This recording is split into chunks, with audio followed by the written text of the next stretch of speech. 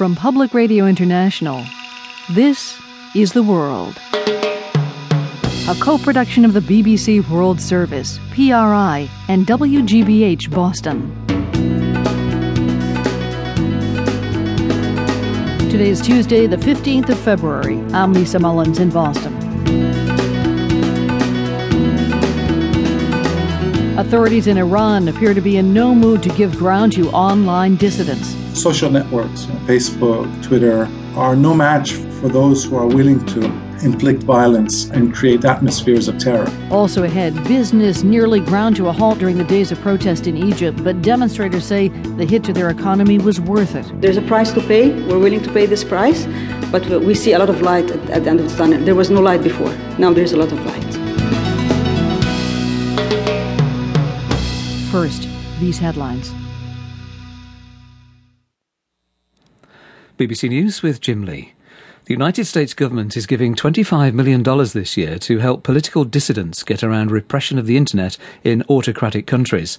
The American Secretary of State Hillary Clinton said social networking sites such as Twitter and Facebook give voice to people's aspirations, and there was no turning back from an increasingly networked society.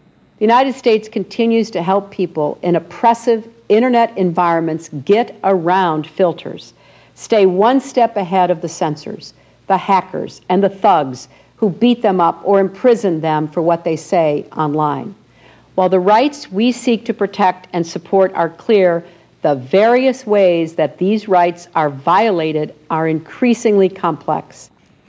In the past few weeks, anti-government protests organised via the internet and mobile phones have swept the Middle East and have forced the presidents of Tunisia and Egypt from power.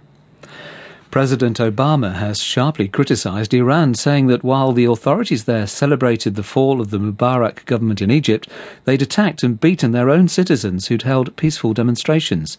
Mr. Obama said the US could not dictate what went on inside Iran, but hoped protesters there would have the courage to continue expressing their yearning for greater freedom. The World Bank says rising food prices have pushed an extra 44 million people into poverty since last June. The bank's food price index has shot up by 15% in the last 4 months alone. Mark Doyle reports. The World Bank figures show sharp price increases in wheat, maize, sugar and edible oils over the past 6 months, with prices almost reaching the peaks of the year 2008, when there were food riots in a number of countries in the developing world. Wheat and maize are the basis of many poorer people's diets.